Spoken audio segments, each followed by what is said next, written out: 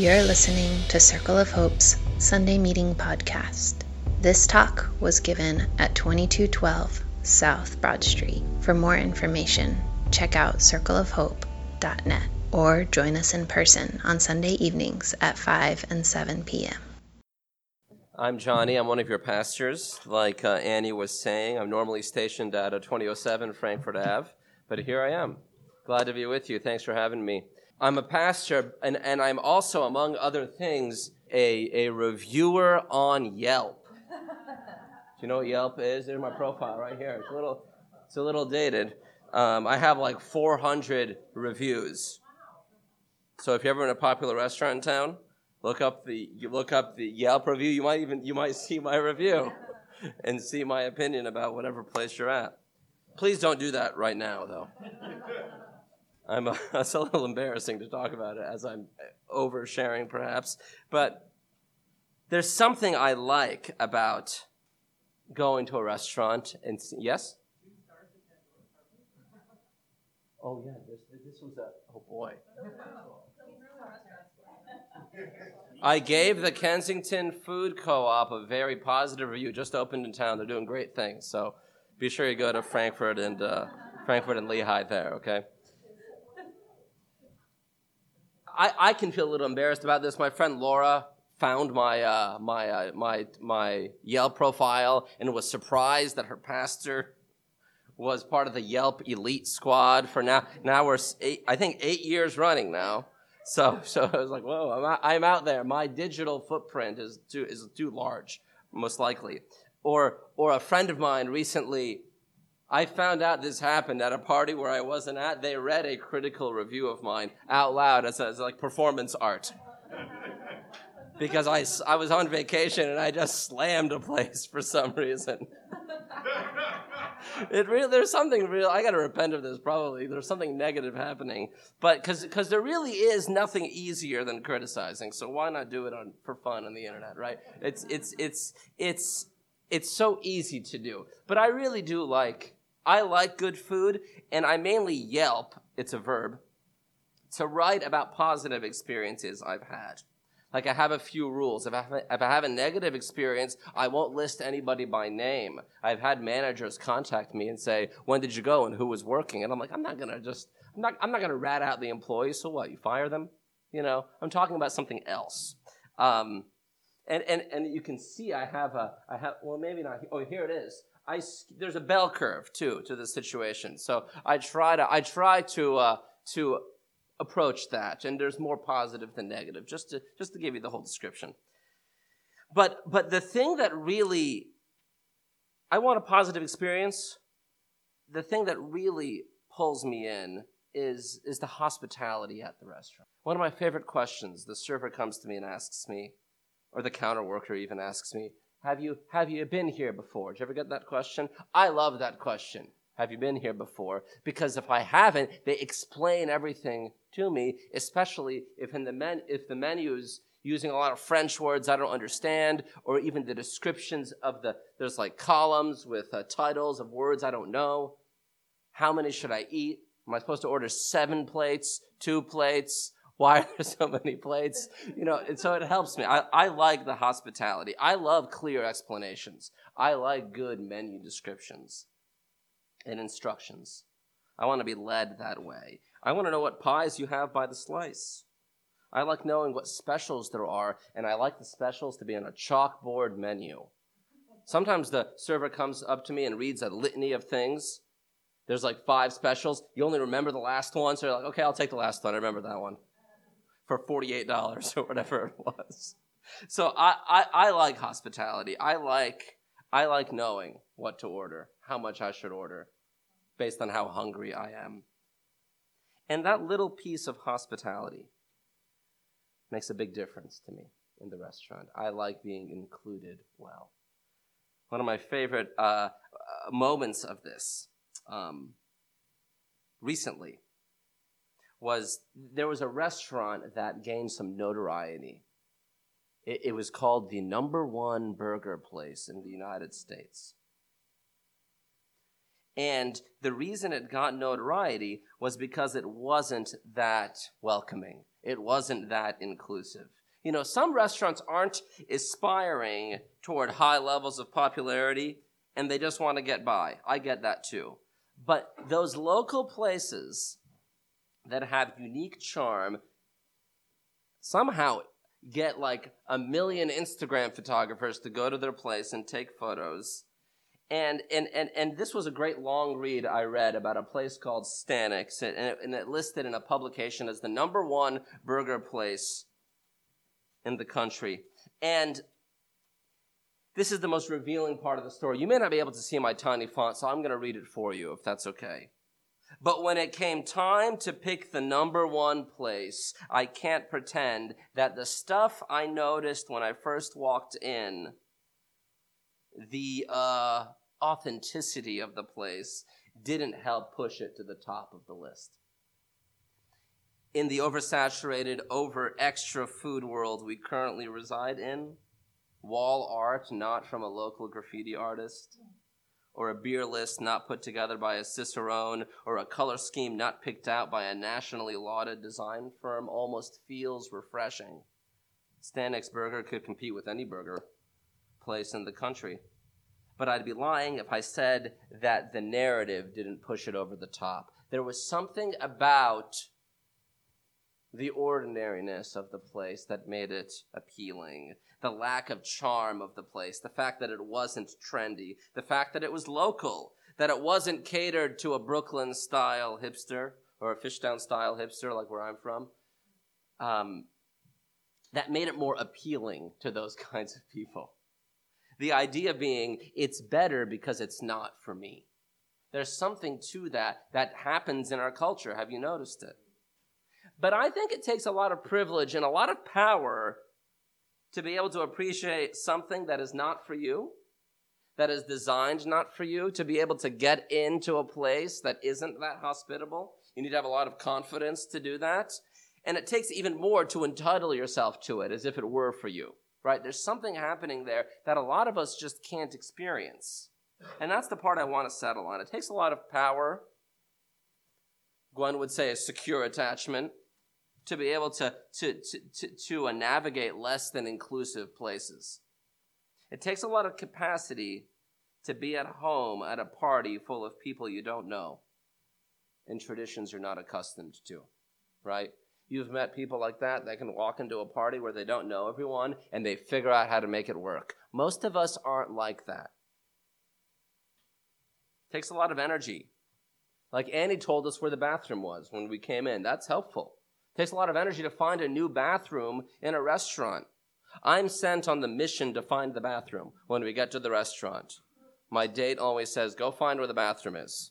So then I've gone to countless kitchens looking for bathrooms in restaurants. Just open the door. Okay, this isn't it, So because I can do that. I can make a fool of myself and it's okay, or figuring out how to order or pronouncing the words in the menu, right? Did you ever point to an item on the menu to the server? Say, I'll have this. I don't know how to say it. I don't know anything that's in it, but I want that. We don't all have that. Most of us, I think, are struggling just to find our place. And I think it's incumbent upon us, and I think it's incumbent upon the church to be inclusive while also being authentic. Those two things that you might put at polls, maybe you don't. To be real, but to be welcoming. We can be hospitable without being generic, without being a big box place, right? Does that make sense? We want to have character, and we do in Circle of Hope have a distinct character, while also not allowing that character and that distinctiveness to include somebody from the fellowship. They might self-select out. That's true. But I think if they do that, it has to be because it wasn't their thing more than we made it impossible for us to be their thing. You tracking with me? So we're not for everyone. I get that. And it's not a mark of failure when it doesn't work out. But if it works out because of the barriers I put up or that we have up, there's a problem there. In other words, someone might not be into Jesus, right? As delicate as we are in introducing Jesus, we're real careful with it. Sometimes not even mentioning Jesus' name for a long time. That's fine. And if you're not into Jesus, it'll be hard for you to hang here. That's true. Just let's be upfront about that. But we might be bulls in china shops and no one will be able to get in anywhere because we're too rigid or too formless even. Rigid enough that we have a substance in which to enter. That's what we want. And flexible enough that people can enter in easily. That's the cell. That's the idea. It has a wall, but it's a porous wall. You can get in and out. Like this room has doors. You can come in and you can leave. That's the kind of movement we want. We are enough of something to be something, but not so hard and rigid that you can't get in. Are you tracking with that basic idea? So we're always asking ourselves, how do I bring the gospel to the present with great flexibility? How can I be authentic and inclusive? How can I be rigid and flexible? How can I keep the gospel, hold on to the gospel, preserve the gospel, and put it into today's context? How can I be the church for the next person? How can I follow with where the Holy Spirit is leading me next? So for the restaurant owner, the question is, how can I make my place as accessible as possible to the people around me without just losing it to mundanity, right? How can it be a real thing that people want to go to, show up to, and engage in without it just being nothing and boring? It's tricky to do that. I actually think we do it really well in Circle of Hope. And I don't think I do it well. I think we do it well. I think you do it well. I think that's the kind of place we're creating. There's a journey that we can take and that we're here on now toward moving with the Spirit, right? Where's God leading us next? Who are we called to reach next? And you can see this journey take place in the Bible toward a more inclusive community. And I don't want to overstate that because like some have, between maybe what you might hear of as the exclusive nature of the Old Testament and in the inclusive nature of the New Testament, I don't think it's that easy. I think God has been including people into the body, into the kingdom for all of time. Didn't just start 2,000 years ago. But there are some themes in how we developed. I don't know if I have a slide here for that. God made you might know this. God made a covenant with Abraham, creating a new people. He promised the nation. That nation effectively formed through God from Egypt, and they created their own people as a result of that, led by Moses. And maybe you think being Jewish, often summarized as Israel in the Bible, as something that's rigid, like we were talking about. But in my reading, it's much more formless than that. What bonded people together wasn't some idea of an ethnicity, but rather a common understanding of the world or a law. And that law was inclusive. People could get in the mix by following the customs and the orders. They didn't have to be Jewish. And they weren't even a thing called Jewish until a while later. Because their identity wasn't rooted in their ethnicity. It was rooted in their action and in their belief. What they did, who they were, who they named themselves as. That sort of identity in the Bible and in the history of Israel is diluted.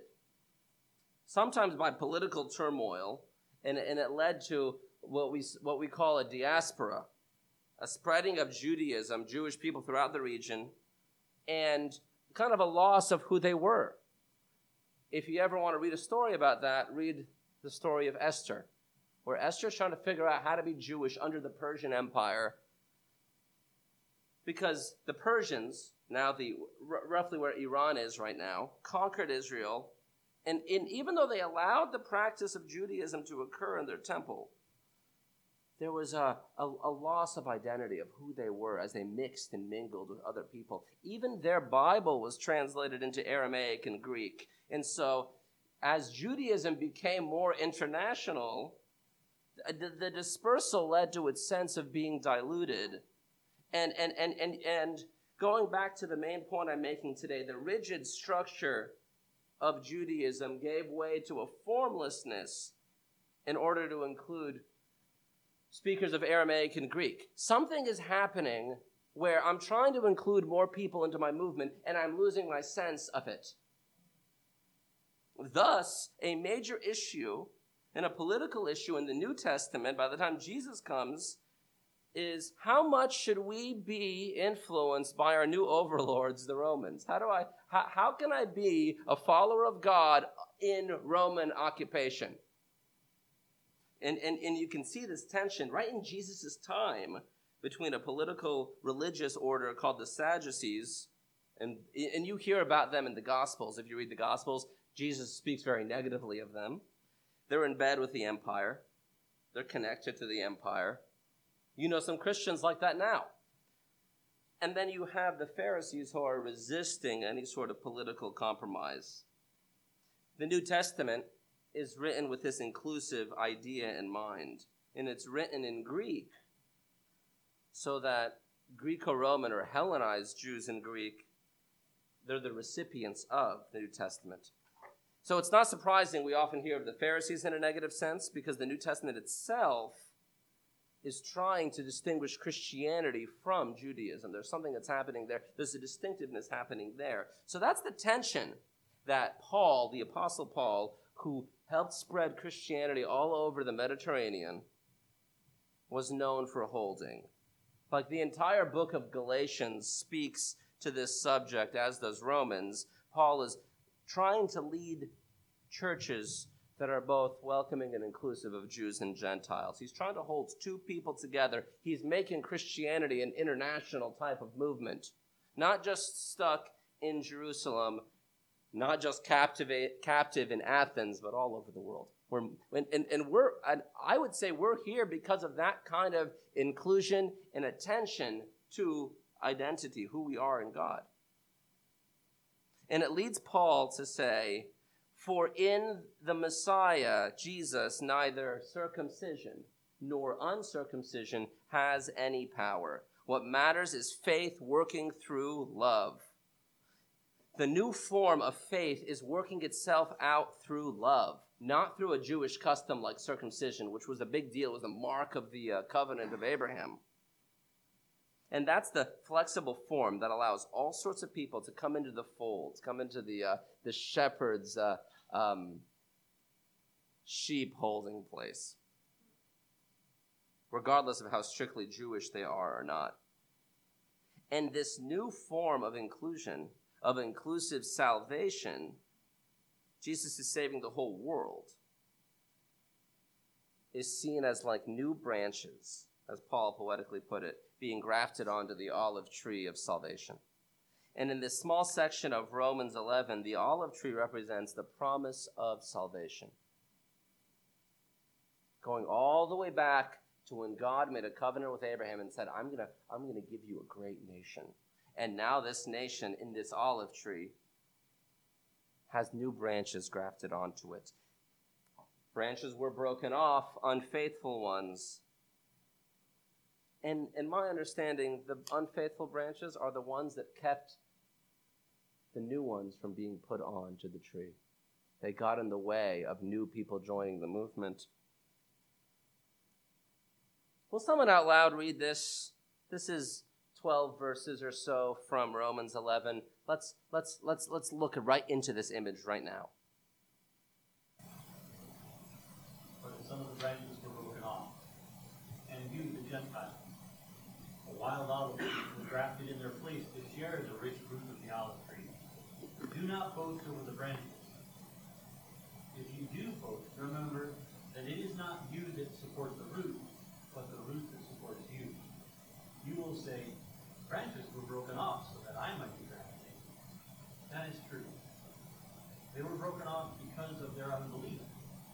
But you stand only through faith, so do not become proud, but stand in awe. For if God did not spare the natural branches, perhaps he will not spare you. Note then the kindness and the severity of God. Severity towards those who have fallen, but God's kindness towards you, provided you continue in his kindness, otherwise you also will be cut off, and even those of Israel. If they do not persist in unbelief will be grafted in. For God has the power to graft them in again. For if you have been cut from what is by nature a wild olive tree and grafted, contrary to nature, into a cultivated olive tree, how much more will these natural branches be grafted back into their own olive tree? So that you may not claim to be wiser than you are, brothers and sisters, I want you to understand this mystery. A parting has come upon part of Israel until the full number of the Gentiles has come in. And so all Israel will be saved. It is a sort of mystery. So if that's where you are when you're reading this, that's okay. He's calling it that.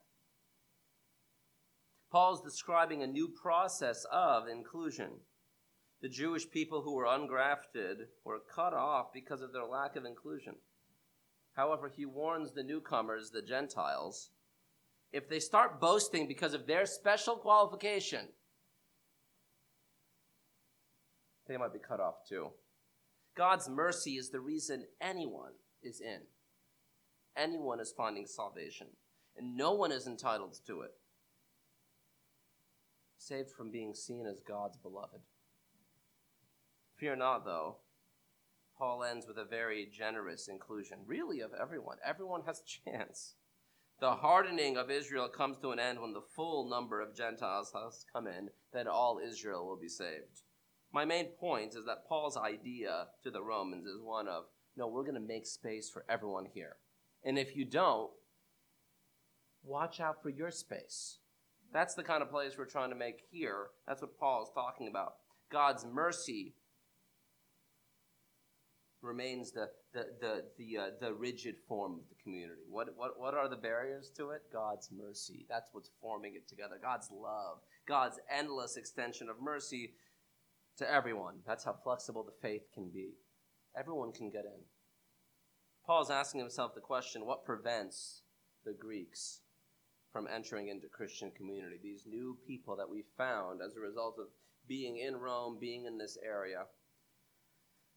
And the Jerusalem Council discerns that Jewish customs could be preventing people from following, and the council goes to great lengths to reduce those customs, most notably circumcision, as we were saying. Paul's asking himself the same question we are today. How do we bring the gospel to the present with great flexibility? Who can't get in today? And what can we do about that? How can we move toward more inclusion without losing ourselves to formlessness? How can we help people feel at home and welcomed and loved at the restaurant, so to speak, without making the food bland? How can we maintain our character while being inclusive? It's a good exercise. It's a good thought activity. And I think it's worth a lot of thought and discussion, too. And our church as a whole is working on grafting more branches onto the olive tree. Circle of Hope is designed to do that. And I think we are doing that. I think we're doing it well. Sometimes we struggle to do that, but when we do that, we stumble in the right direction. So I think God is gracious with our best efforts. However, inclusion isn't just a Christian idea. It's a matter-of-factly part of postmodern culture. We need to be careful because you might be accused of being exclusive when they just want your principles to be diluted into nothing in the name of inclusion. And as we continue to come up with new identities to define ourselves, certain people known for exclusion are saying they aren't being tolerated. So be careful with what happens there. Be careful with what a socially constructed world without any form, how that, in fact, oppresses you. That's the kind of thing that can happen if we're too formless and not formed by God's love and God's mercy. We can start becoming something else altogether. I think, and to use Paul's language, when we're afraid to ungraft the unfaithful. That's an aggressive posture because we started out with being inclusive. But if people insist with impunity to be exclusive, we can start to talk about what their posture actually does to exclude. Okay, so we have a standard that we hold. The question for us, though, is what keeps people from entering the community? What unwritten rules are out there? How can you be an includer? What customs do we have that others might find prohibitive or difficult? I think about these things a lot because I came from a strange place. Lebanon County is a strange place. But we also came from Egypt, right? So we try to figure out how do we get in? What are the things I'm supposed to do or not do? How do I work this out? Like I was talking to a missionary kid. You know, those people are the people that had their parents grew up they brought them into a different country to spread the gospel, and now they're here. There's all sorts of things they got to figure out about how to belong. What's the right way to do it? What do we need to do? What can we let go of? That's a good discernment question for like every cell. You could ask your cell that this week and see what they come up with. How can we keep moving toward inclusion? How can we keep expressing Paul's dictum? What matters is faith expressing itself through love. To reassure you, I think we're full of great ideas about how to do that and great people that do that. I think that's the kind of place we're building together. I think you all want to be includers. And we have evidence of that. You know, even this weekend, yesterday evening, it feels like a long time ago for some reason, because I watched the disappointing 76ers after the Love Feast. So that was a chasm of time that happened there. But yesterday evening, Love Feast happened. We included new people. We baptized people into the faith right on the Wissahickon. And then we welcomed new people into the movement. Yeah, we're doing that kind of thing, and we celebrate that kind of thing, and the world needs to hear about it. Here's another story. A shy young woman came to our meeting at 19th and Girard. We had meetings that met there several years ago. She's quiet enough, apprehensive enough to be the kind of person who comes late to the meeting because they can't handle the social time before the meeting. And they leave early, like right when the song is over, they're at the door and they run off. And she basically did that. She's a cynical friend, probably pointing out problems more than anything else, suspicious of hip-seeming churches with charismatic pastors, if I do say so myself. But I noticed her walking out of the space and down the sidewalk towards the subway, and I ran after her because I had to talk to her. And I walked up, said, "What's up?" and we talked.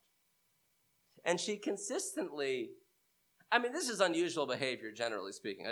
Let's just acknowledge that. But she consistently remarks about that extra effort to include. You actually ran after me. I think most people feel apprehensive or pushy about that. I'm compelled by God's love. I feel like I have to do that. And if you think I'm a jerk, I don't know what to do. This is my heart. This is what I want to do. And this person stayed around Circle of Hope for a long time, hasn't left. You know, she thought we were to one thing or another when she judged us from the outside until she joined us. She finally felt like she belonged. She finally felt like she could add something to the body. And my favorite moment was she just told me this like on Monday. She's on our leadership team now too. She told me at our meeting that a few months ago she moved from being the included one to being the includer. I'm not sure how exactly that happened, but it took her years to get over the hump and decide, no, I'm going to be the includer now that I've been included. I'm going to express the same kind of hospitality that I received to the next person, right? I'm going to give them what I received. And I think you all have made it. Right here in this room, it happened. You got here. And now you have a chair next to you. You have an opportunity to include someone else. Maybe you won't chase them down the sidewalk. That's okay. But there's something that you can offer because you're here. And there's some hospitality that you may have experienced that you can share. And in being an includer, are you also included? This is what Paul's really saying. This is the movement that we're working on. We're grafting branches onto the promise of salvation, the olive tree. You're grafted on. You can help someone else get on too. So I think we have that opportunity, and I think there's no shortage of moments of success for that in our community and more chances to do it. So just want to bless you with that and say I'm encouraged to do the work alongside of you. I'm just looking around the room. Just look around at the people around you. Maybe you haven't done that yet. Yeah, these people want to keep making the restaurant work, right? They want to keep making it hospitable for somebody else. So I'm glad to do it for you. I feel like I belong because of how you have received me. Let's pray and do some talk back, shall we? Thank you, Lord, for the chance to be a part of your family, to be grafted onto your tree of salvation, and to share that opportunity with someone else. Keep showing us how to do it. Amen. Thanks for listening to Circle of Hope's Sunday Meeting Podcast. If you want to talk about it or get connected to a cell, you can find one under our Connect drop-down at circleofhope.net.